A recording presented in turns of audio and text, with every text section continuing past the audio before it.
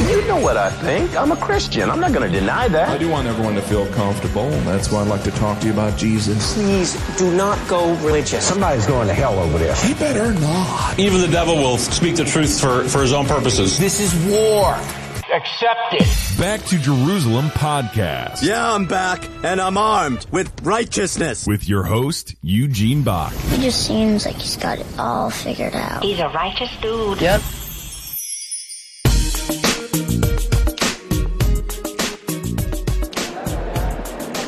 Hello and welcome to another Back to Jerusalem podcast. I'm Eugene Bach, your host for this time, and I am coming to you live on delay from somewhere within the borders of China, where I'm actually sitting in Shenzhen airport at the moment, waiting on a delayed flight. It happens quite often, especially when you're traveling during the rainy season.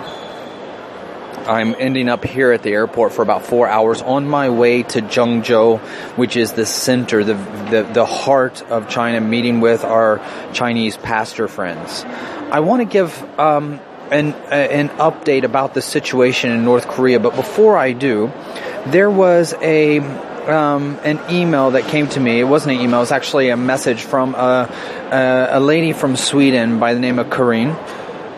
And Karen had shared, I believe I'm pronouncing her name right, I apologize if I'm saying it wrong, but when I had commented on the April 7th attack in Stockholm at Åhléns, where a terrorist drove his truck into the shopping center after having driven it down the main walkway that leads from kind of the central area of Stockholm into the Royal Palace.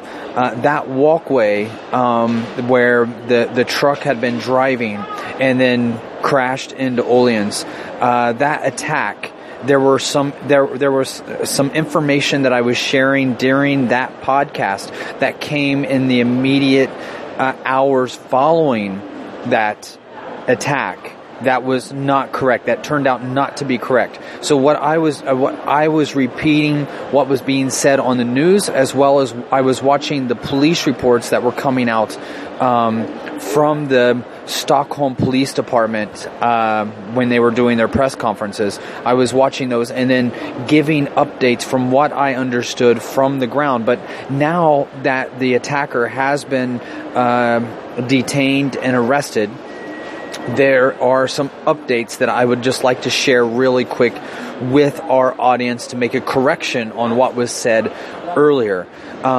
Before, in the immediate aftermath, there were gunshots that were heard, and there were several individuals that were seen coming from the truck, according to eyewitness reports that were reported on at the time. However, those seem to not be correct now that the suspect has been detained, and the person that was the main focus of the investigation, the person that actually drove the truck, it seems, into Åhléns, was a 39-year-old failed asylum seeker from Uzbekistan. His name was Rakhmat Akilov. And he was sympathizing with the Islamic State, and the Uzbek authorities said that he had joined ISIS before the attack. Akilov has admitted to carrying out the attack. His trial will take place on April 11th. And before that trial took place, he actually admitted to many of the things and clarified many of the things that were not fully understood in the immediate aftermath of the attack. It looks like he was the only one driving the vehicle at the time, as far as we can tell, and there were 4 people that died as a result of the attack, including an 11-year-old local girl. 15 others were injured, 9 of them serious, and coincidentally, many of them were taken to Karolinska Hospital, which is the exact hospital where my wife was born. My wife and I, we went there to the place in Åhléns where the attack took place. There were tons of flowers. There were the windows of Orleans had been boarded up, where the truck had damaged as it went into the store. And on the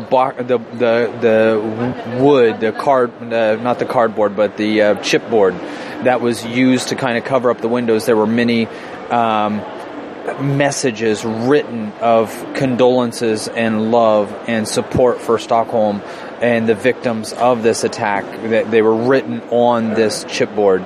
And my wife and I, we went and we joined many of the people that were grieving. The number of flowers that were there was just amazing. They were probably stacked up 2 feet high, just on top of each other. Some people left items that were important either to them or symbolic for those that lost their lives. So you saw toys that were left there. You saw teddy bears that were left there, in addition to all of the flowers. Many cards and notes were left there. Poems were left there. There was a very moving situation where a guy comes up and he begins to sing "Amazing Grace," and it was something that seemed to be very moving for the people. We always try to report exactly what happened. There are times in the immediate after, because we are live on the ground, a lot of times we are sometimes directly involved. And when you're directly involved, you start to hear things about what is taking place on the ground with the attack, and people are wanting as much information as they can get. So we try to share that as we have access to it. So because now the later news reports contradict the earlier news reports, we felt that it was important to come in and correct what we had said previously about guns being shot, and because it seems that now there were no guns. There was a bomb that was not detonated, that was in the vehicle, according to the news reports that I am reading now. It was in the vehicle, left in the vehicle, was not detonated, and it seems that the driver may have even been burned by the bomb that was beside him in the vehicle that he drove into Orleans. As we look at that attack, and I start to shift over, it's very important that we try to stick as close to the facts as possible, but it's also extremely important for you as the listener to understand that sometimes some of the things that we are reporting on has no connection with the news. So the only thing that we have to go on are the eyewitness reports of those that we work together with. And I say that as a preamble to North Korea. As we start to look at North Korea and what is happening in North Korea, we have started a special podcast series that is available to our gatekeepers. The podcast series focuses on information about the underground house church in North Korea and the history of North Korea and the tyrant regime that is currently in charge there, that you will not hear anywhere else except for this podcast. So what I have decided to do is start to read from our book called Crimson Crucible. Crimson Crucible is the only book that we know of that is out there that talks about details of the underground house church. Now, many people that are familiar with the situation inside of North Korea, oftentimes when they write a book, the book is from their experience maybe in prison. So, for instance, you'll have individuals that were maybe from America or the U.S. or from Canada or from Europe or from North Korea that now made it into South Korea, and they write their stories about being imprisoned in North Korea. Very moving stories. But what is different about this book is we talk about the initial seeds for the underground house church inside of North Korea, and what got it started and where it's at today, who the leaders are today, what they are doing today, and how this threat of war is impacting missions inside of North Korea. So it's a detailed look behind the bamboo curtain, as well as a a bird's eye view. So we take both views. We take a more general historical view from 30,000 feet, and then we zoom in on details that we have been exposed to while working in North Korea for more than a decade.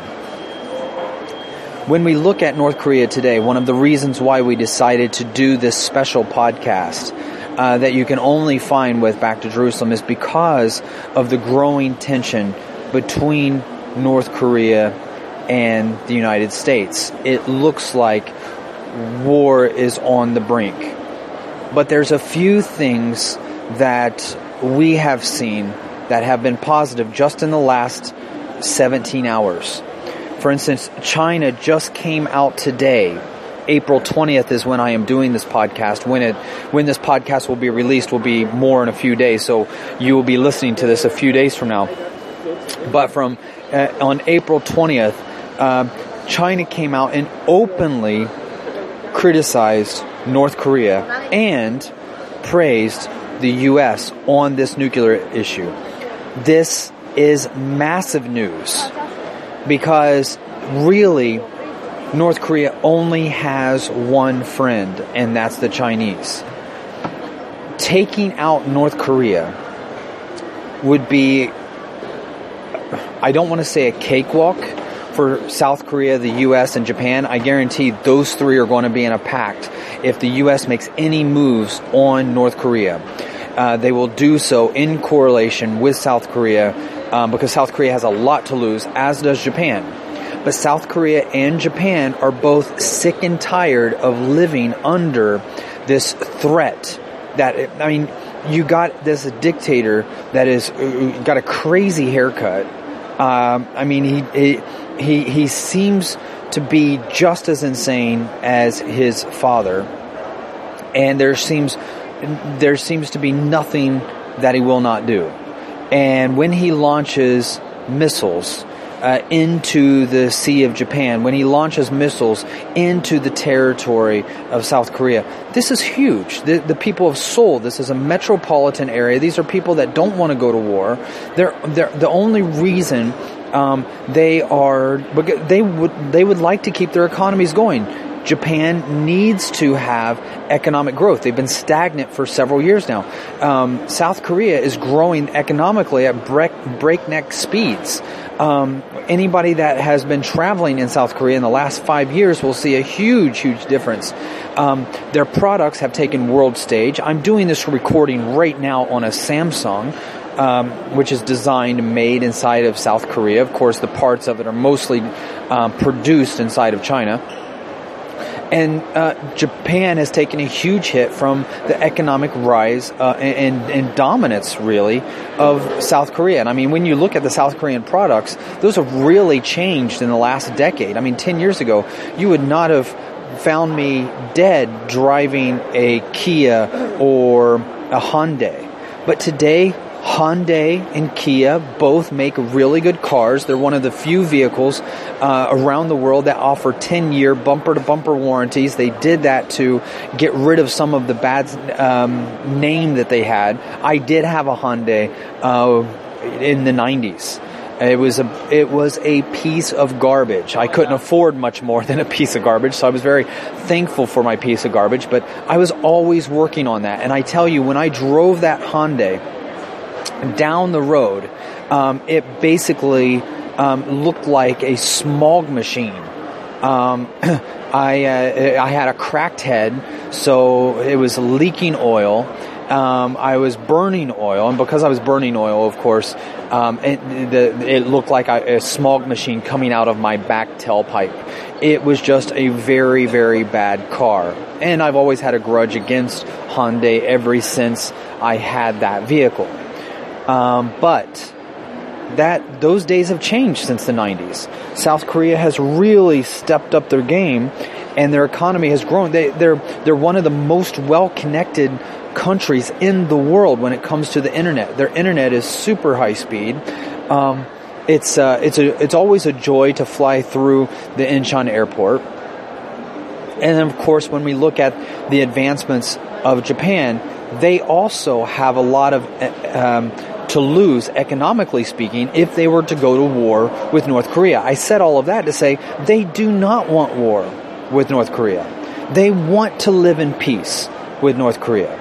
But they cannot continue to allow their citizens, if a government serves any purpose really at all, it is to provide protection for their citizens. A lot of people would feel that, free education, free medical care, these are to take care of the poor, to provide an income for those that can't provide an income for themselves. In some people's minds, this would be the role of government. But the very basic, the lowest bar to set for any government in the world, in the history of man, is to provide protection for their people. And to be continually threatened over and over and over again by a regime that continues to launch missiles, testing for nuclear weapons, launching missile tests into your water, your sovereign water areas, is a real threat to the people of both South Korea and Japan. And for many years, people have said that they cannot get their hands on a nuclear weapon. Well, that all changed under the Bush administration. During the Bush administration, North Korea was able to carry out a successful nuclear weapon test. And this has been a huge fear of people all around the world. That day should have never come. I can still remember where I was on that day. I was standing in Hong Kong at Pier number 3 in Central when I opened up my phone to see the news that North Korea had successfully tested a nuclear weapon. And I called Brother Ren and I said, "Did you see the news? North Korea just tested a nuclear weapon. The world will not be the same from this day on." Once they got a nuclear weapon, once they were able to test a nuclear weapon, which they were never supposed to, in 1994, U.S. President Clinton, working together with Japan, South Korea, and China, was able to draw up, I don't want to say a treaty because it wasn't ratified by Congress. By calling it a treaty would mean that it needed to be ratified by Congress because it was so cheesy. It had so many loopholes that North Korea could easily cheat on the program, and they did. They could easily cheat on the program. Bill Clinton knew that he would not be able to pass that treaty under a Republican Congress, so he passed it in a way that was an executive agreement with North Korea instead of a U.S.-North Korea treaty, because a treaty would have needed Congress. But a fancy footwork on the language of it meant that Congress was not needed. So it became an executive agreement with North Korea that would supply North Korea with oil and allow North Korea certain trading rights if North Korea agreed to shut down their plutonium base that was actually only there for making plutonium. But and they said that it was actually for energy, that they were building this nuclear site for energy, but the site was not even connected to their grid, so there was no way on God's green earth that was ever going to produce electricity. And that's often what the people hide behind when they try to make these nuclear programs and try to slide them by the United Nations Security Council. And everybody at the table knows the game. Nobody believes that North Korea's nuclear buildup site in 1994 had anything to do with electricity. But they really wanted, Moscow repeatedly tried to get, or privately pushed North Korea to join the Nuclear Non-Proliferation Treaty, and they didn't. But on the same token, Moscow and Beijing would not allow Washington to put any punishments on to North Korea for not joining the non-proliferation treaty.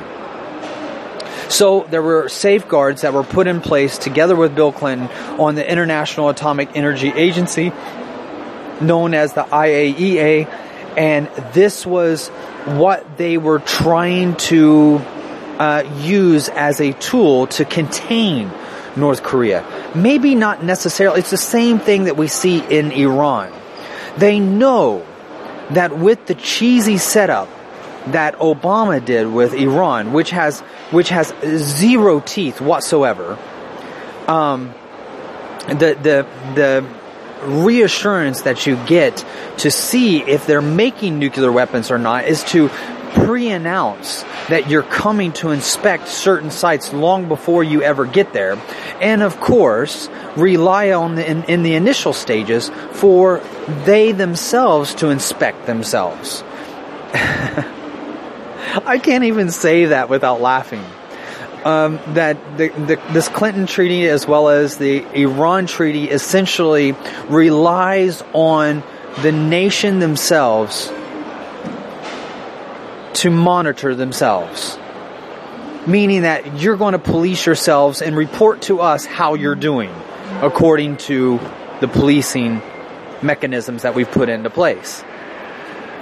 So, if you're making nuclear weapons and you know you're not supposed to be making nuclear weapons, we're going to send your own people in to investigate your own sites and have you come back and tell us whether you're doing what you're not supposed to be doing or not. That doesn't even make sense. I mean, these are supposed to be some of the smartest people, and I guarantee you, if I was to sit down beside these politicians that drew up these treaties and study a class together with them, there's no doubt in my mind that they would out-test me in a heartbeat. If we were to test my IQ up against their IQ, they would out-test me in a minute. So I am not in any way insinuating that I'm somehow smarter than they are. But what I am insinuating is I'm not as dumb as they think I am. Dude, you cannot tell me that you got things under control when you're allowing the people that are breaking the law to investigate themselves to report back whether they're breaking the law or not. Please don't patronize me.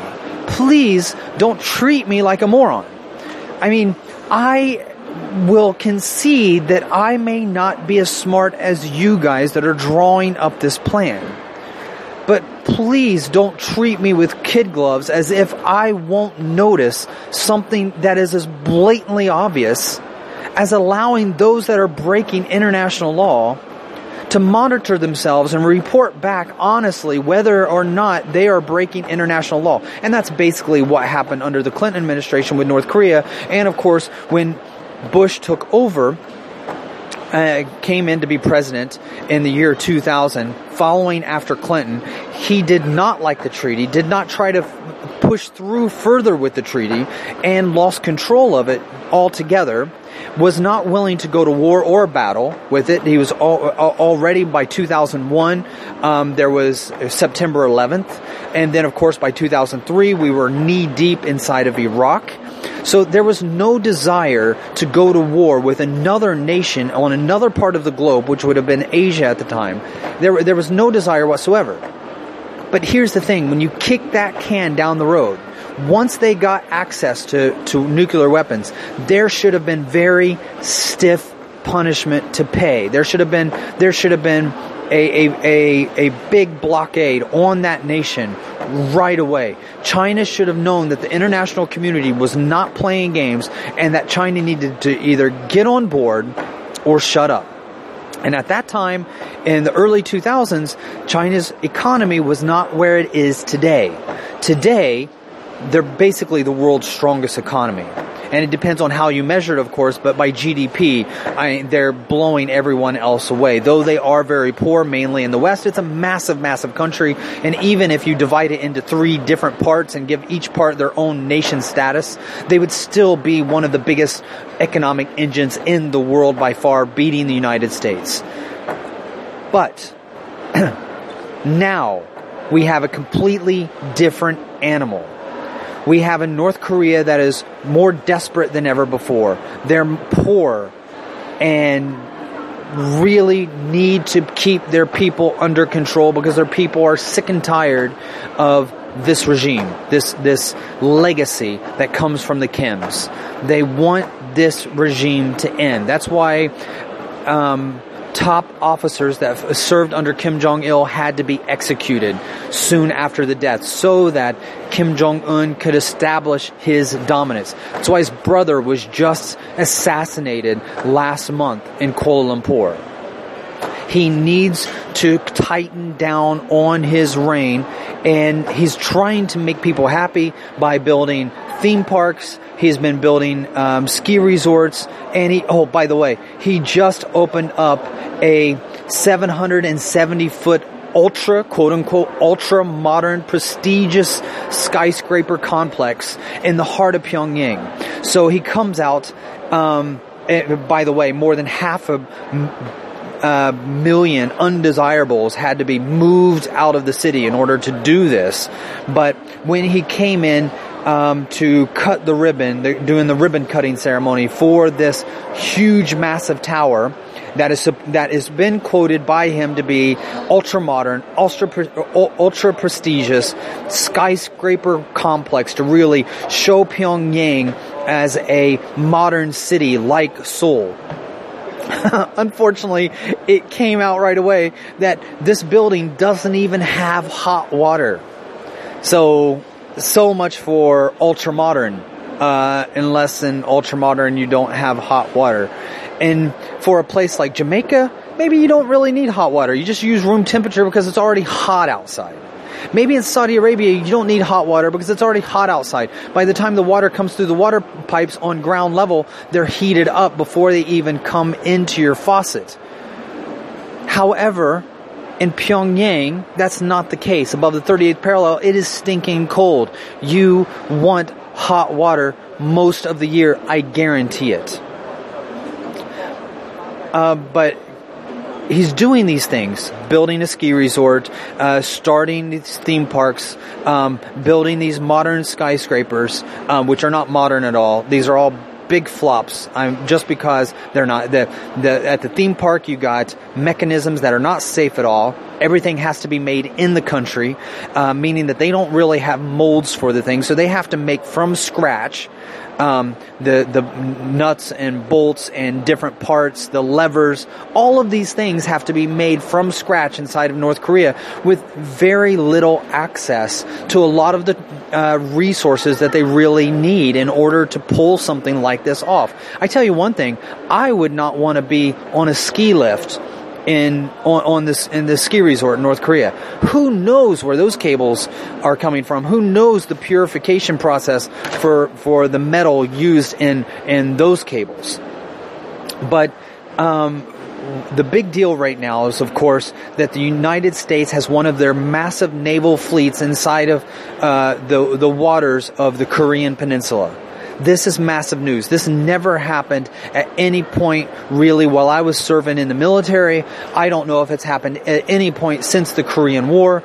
This has got Russia and China on the edges of their seats, and China knows to take Trump. I think Trump did a charm offensive with China when the Chinese president Xi was inside of the United States. And here's the thing.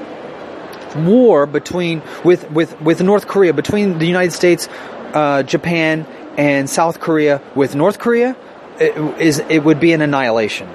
It would not even be fair, and it may be the best thing for them. The people would do well. They would be treated better by the South Koreans and the Japanese that would conquer them than they are being treated right now by their own leadership. Think about that for a minute. The enemies that would invade inside of North Korea for war would have a better chance of treating the North Korean people better than their own regime, than Kim Jong-un. Kim Jong-un treats the people so badly that if they were attacked by the United States, South Korea, and Japan, they would be treated better by the victors if North Korea, Japan, and South Korea would win, which I don't even think there's a question. Trust me, when you look at the military sides, on both sides, if you start to measure up the military resources on both sides, North Korea would be annihilated. Have you seen these guys march? The parade that they just did a parade just a couple days ago. Right now I'm doing this podcast on April 20th. I think it was like April 18th or 15th. It's been a few days ago. They just had this huge parade for the Day of the Sun, which is the birth of Kim Il-sung, the founder of North Korea, which is the year 105. So it's 105 years since the death of Kim Il-sung. They don't go by the year 2016 inside of North Korea. They have their own year, so they go by the year 105 is their year inside of North Korea. And while they were celebrating his birth, because he is the founder, they did a huge military parade, and it was during this parade that the world sat in shock and awe because they saw that these missiles that were paraded out were submarine-based missiles, and most of the world did not even know that they had these kind of capabilities. So they've seen that North Korea has advanced quite a bit further than what they really thought. However, I'm from special operations, so as I'm watching the parade, I'm quite fascinated with some of their marching soldiers, and so they show some of these more low-speed, high-drag guys that are dressed in camouflage utility. So they're not in uniform. They're dressed in camis, which shows that they're a part of a special unit. Their faces are done with camouflage makeup, which absolutely serves zero purpose when you're in an urban setting. They are marching down the street in a parade. So camming up your face, putting camouflage paint on your face while being on a street parade only makes sense in the way that you're trying to portray an image. These guys are wearing these Ray-Ban knockoff sunglasses that I guarantee you are cheapo knockoffs, probably made in China, would not survive a ballistics test to save your life, meaning that if any backfire came from anything, those glasses would serve more as a problem than a help. They would not block your face from being hit by brass. They may, in fact, be chipped away with glass and throw glass into your eye that otherwise would not be there if you had the main object actually flying at your face. It might be better to take chances with that object flying at your face than to wear those cheesy sunglasses that they were wearing. Then they were wearing these NVGs that are from like World War I era, where you don't have depth perception. I know those NVGs. You're not able to see in 3D, which means that you can't hardly walk. Yeah, you can see, you can observe an area, but you can't really tell distance. You can't really tell depth at all, and you don't want to walk while wearing those things at nighttime because you may end up falling off a mountain because you can't tell depth perception. That's what these guys are coming out with. And then they're carrying these weapons. They almost look like an M203, with a grenade launcher on the bottom of an M16. By the way, they're not carrying M16s. They're carrying these knockoff AK-47s. So they're not even the cheesy, broken pieces of junk AK-47s made by the Russians that most of the terrorist groups around the world carry. And the reason they carry them is because they're such a cheap firearm to purchase. I mean, millions of these were made to arm Eastern Europe. And Eastern Europe ended up never being invaded like was prepared. These people did not have to be armed with these AK-47s. These AK-47s are not very reliable weapons. They jam very easily. They only have a distance of like 200, less than 300 meters at the most, with some of the older ones. Some of the newer ones get a little bit more than 300 meters. The M16, for instance, with the 5.56 shell will only fire 550 yards. We use yards in the U.S., so it's 550 yards, which is about 5.5 football fields away. And with using iron sights with an M16, I've done it. using iron sights as a United States Marine, we go back further with the M16 than any other military in the world. And you are able to accurately shoot that weapon at 500 yards, and that's where they test you. The United States Marines test their Marines. I almost said soldiers. That would be, there would be a lot of Marines very upset at me if I referred to them as soldiers. The United States Marine Corps tests their Marines' shooting capabilities by making them go back to the 500-yard line, and you have to fire the weapon and hit your target at 500 yards. If you don't, you fail, and if you fail, you're no longer in the Marines. It's one of the few reasons why you can be dropped from boot camp. And basically, when you do become a Marine and you are unqualified, you have to keep going until you are able to qualify. I was a firing instructor. I taught Marines how to shoot. Marines that were already in the field. Marines that already graduated, so when they went for their annual shooting test, I oftentimes spent time instructing them, and that was a part of my downtime job, meaning that when I would come back from a deployment in the Middle East, then units would be changed up, people would go to their new units, others would get out of the Marine Corps, and during that downtime, there were times where I served as a firearms instructor, and showed Marines, helped them relearn how to fire an M16 weapon on the range in order to qualify. Well, these AK-47 knockoffs, they're not even the real thing. So they're already bad coming from Russia, but North Korea has their own, which is much, much, much worse. So I don't even know how many times these things jam. But the reason I bring them up is because they got these, if you look at any pictures of these guys marching in the parade, I'm looking at one right now. These guys, okay, you're doing the goose step, high kick marching, but these cannons that are on the bottom are, they can't really be reloaded in a firefight. They're almost put on there with duct tape, a little bit more than duct tape. They're just complete garbage. And look at the pictures of them marching. The ends of their rifles are in the faces of the guys next to them. Shoot, I don't even know if it's needed to attack North Korea. Just give them ammunition and let them march around. They might actually shoot each other in the face. The only person that would survive is the person that is to the extreme right, because all of them are holding their weapons and shooting the guy to the left. So in their columns that are like 5-6 people deep, they're basically pointing their weapon directly at the face of the person next to them. It's insane. And I said all of that to say this, to just prove a point. South Korea, highly trained, extremely disciplined military with a lot of military resources financially. Japan, same thing. Highly trained, highly disciplined. Did you not see Japan in World War II? They were ferocious. They are ferocious animal fighters. You do not want to tick off the Japanese. Now, I know the Chinese and the Koreans, they don't like the Japanese because of the World War II, but let me tell you, they are an army to be reckoned with. Of course, right now, they're only allowed to have a defense force. If they ever choose to militarize again, the world needs to sit up and take notice, because they're only a small little island of Japanese. They kicked the Americans out of the Pacific Islands. They kicked the British out of East Asia. They took over China like it was walking through hot butter. They went into South Korea and North Korea and took it over with no problem.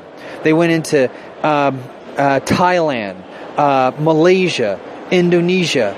These guys are bad boys when it comes to being able to, I mean, they took that creativity, they took that discipline, and they put it into making cars and electronics. And thank God for that, because they make very good cars and they make extremely good electronics.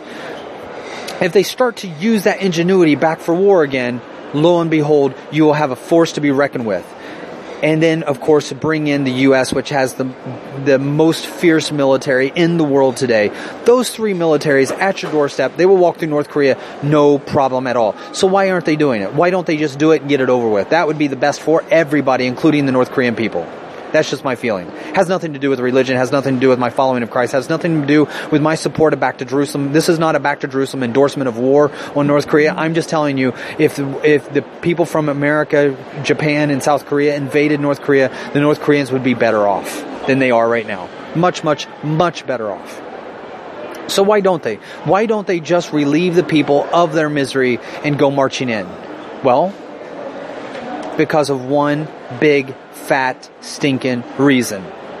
China. You do not want to screw with China right now. They are a dragon that is flexing their muscles like never before. And they said no. Hands off of North Korea. They are the only reason North Korea has not been invaded. And it's a hard decision. But North Korea cannot be allowed to continue to hold hostage Japan, South Korea, and the rest of Southeast Asia and the world. Who knows what they will do? They have to be stopped. And so now the world is seeing a very aggressive America sending in their naval forces right into the waters of the Korean Peninsula. And because of that, China has just been brought into a charm offensive where Trump has been charming President Xi. And both America and China have very little to gain from a war with North Korea. Because a war with North Korea, between America and North Korea, would basically be a war between America and China. And probably Russia. But mainly China. But China doesn't want that. Right now, America is the largest trading partner for Chinese goods. Good exports this year, 2016, totaled $116 billion. While good imports totaled $482 billion. The U.S. goods trade deficit with China is $366 billion. Trade deficit. China has bought the debt, a lot of the debt of the U.S. deficit. So the U.S. deficit has made the U.S. dollar weaker, unless the U.S. dollar is being taken off the market, which it is by China. China's buying up the dollars, taking them off the market, bringing them out of circulation so it keeps the U.S. dollar strong. By keeping the U.S. dollar strong, they're able to secure their investment, which is the deficit. So America owes a lot of their debt to the Chinese. Now, this is very important. The reason why is because if there's a war between China and America, then two major things happen. One, that trade stops today. What do you think happens to both the U.S. economy and the Chinese economy if a war breaks out? Those economies that are based so strongly on trade, have you ever gone to Alibaba or tried to buy something from Walmart that's not made in China? I mean, the goods in America that are made by China are dominant. China relies on their consumers in the U.S. as much as the consumers in the U.S. rely on their producers from China. So if there's a war between those two, you're going to see a massive decline in economy. I think the U.S. can weather it. I don't think China can. Not at this point. I could be wrong, but that's my opinion. The other thing, and the reason why I don't think they can weather it, is because they own a lot of debt. A lot of paper debt. A lot of debt that means absolutely nothing if the debtor doesn't pay it. So basically, a war between America and China would be like claiming bankruptcy for America. Saying, okay, we no longer owe you that. You're no longer getting that money. Which now is another way of saying the U.S. is being sponsored by their deficit with China, meaning that essentially China is paying for the U.S. military strike. So I don't know if you're following me or not, but a war between the U.S. and North Korea is not good for China. It's not good for anybody, but it's really not good for China. And we're seeing that today with China coming out and openly denouncing Pyongyang. The North Korea's Vice Foreign Minister, Pyongyang, said missile tests will now take place weekly. This is a part of their outburst. This is what they do. And the Chinese Foreign Ministry right away came out and said Beijing was quote unquote, gravely concerned. American officials did not make the same positive and constructive remarks, such as using whatever peaceful means possible to resolve the Korean Peninsula issue. This represents a general direction that we believe is correct and should be adhered to, is what the Chinese Foreign Ministry spokesman Liu said. So this is a massive update. And it leads me all to our final thing that I want to point out on this podcast. And that is this. While this has been taking place, Chinese are still delivering Bibles inside of North Korea. They are still working in North Korea. They are still holding Bible studies and preaching the gospel in North Korea. Though the world is shaken, though these outbursts are taking place, though I can sit for let me see, it's been about 45 minutes. I can sit for 45 minutes and pontificate on what the general situation, the political situation inside North Korea is. I come back to our main focus. And what is that? My main focus isn't to tell you what the likelihood of war is between America and North Korea, South Korea and North Korea, Japan and North Korea. That I'm not qualified for that. I can only give you my sense of the situation by being here in this part of the world and try to give you my idea. But to be honest, my idea is about as bogus as anybody else. Because unless you are in the know, and I'm not in the know. I'm not sitting in the security briefings with Donald Trump. I'm not sitting in the security briefings, thank God. I'm not sitting in the security briefings with Kim Jong-un, because that would probably lead to my head being cut off if I didn't agree with everything that insane, bad haircut wearing person actually said. But my main focus is what can we do to get the gospel into North Korea. And to do that, I think it is important for us as believers to always keep abreast of the political and economic situation and military situation of every nation in which we serve. To pray for the people, to pray for the situation, and let His will be done.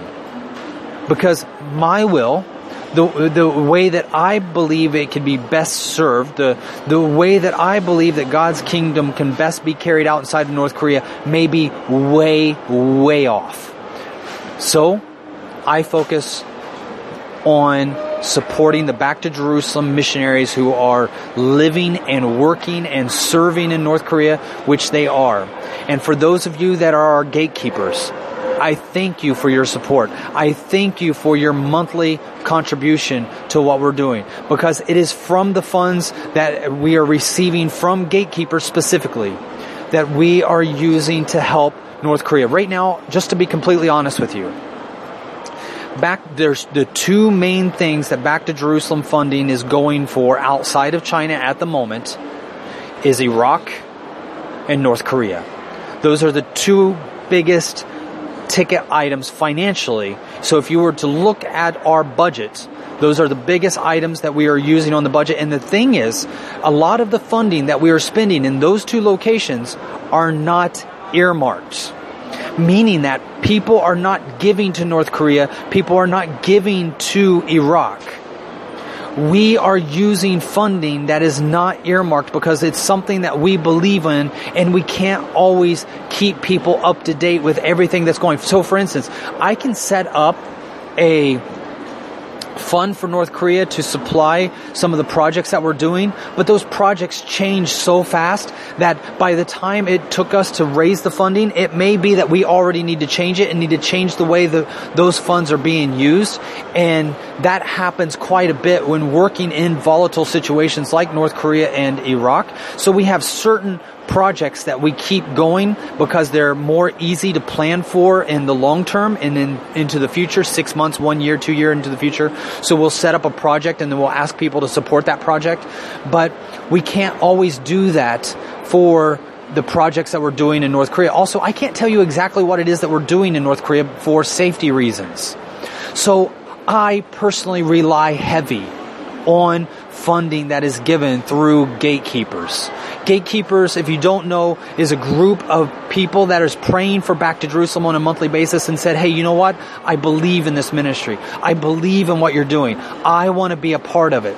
So I want to dedicate $25 a month, which is less than $1 a day, less than a cup of coffee a day, definitely less than a cup of coffee at Starbucks per day, less than a cup of coffee per day. You're saying, I want to be a part of what God is doing in these areas.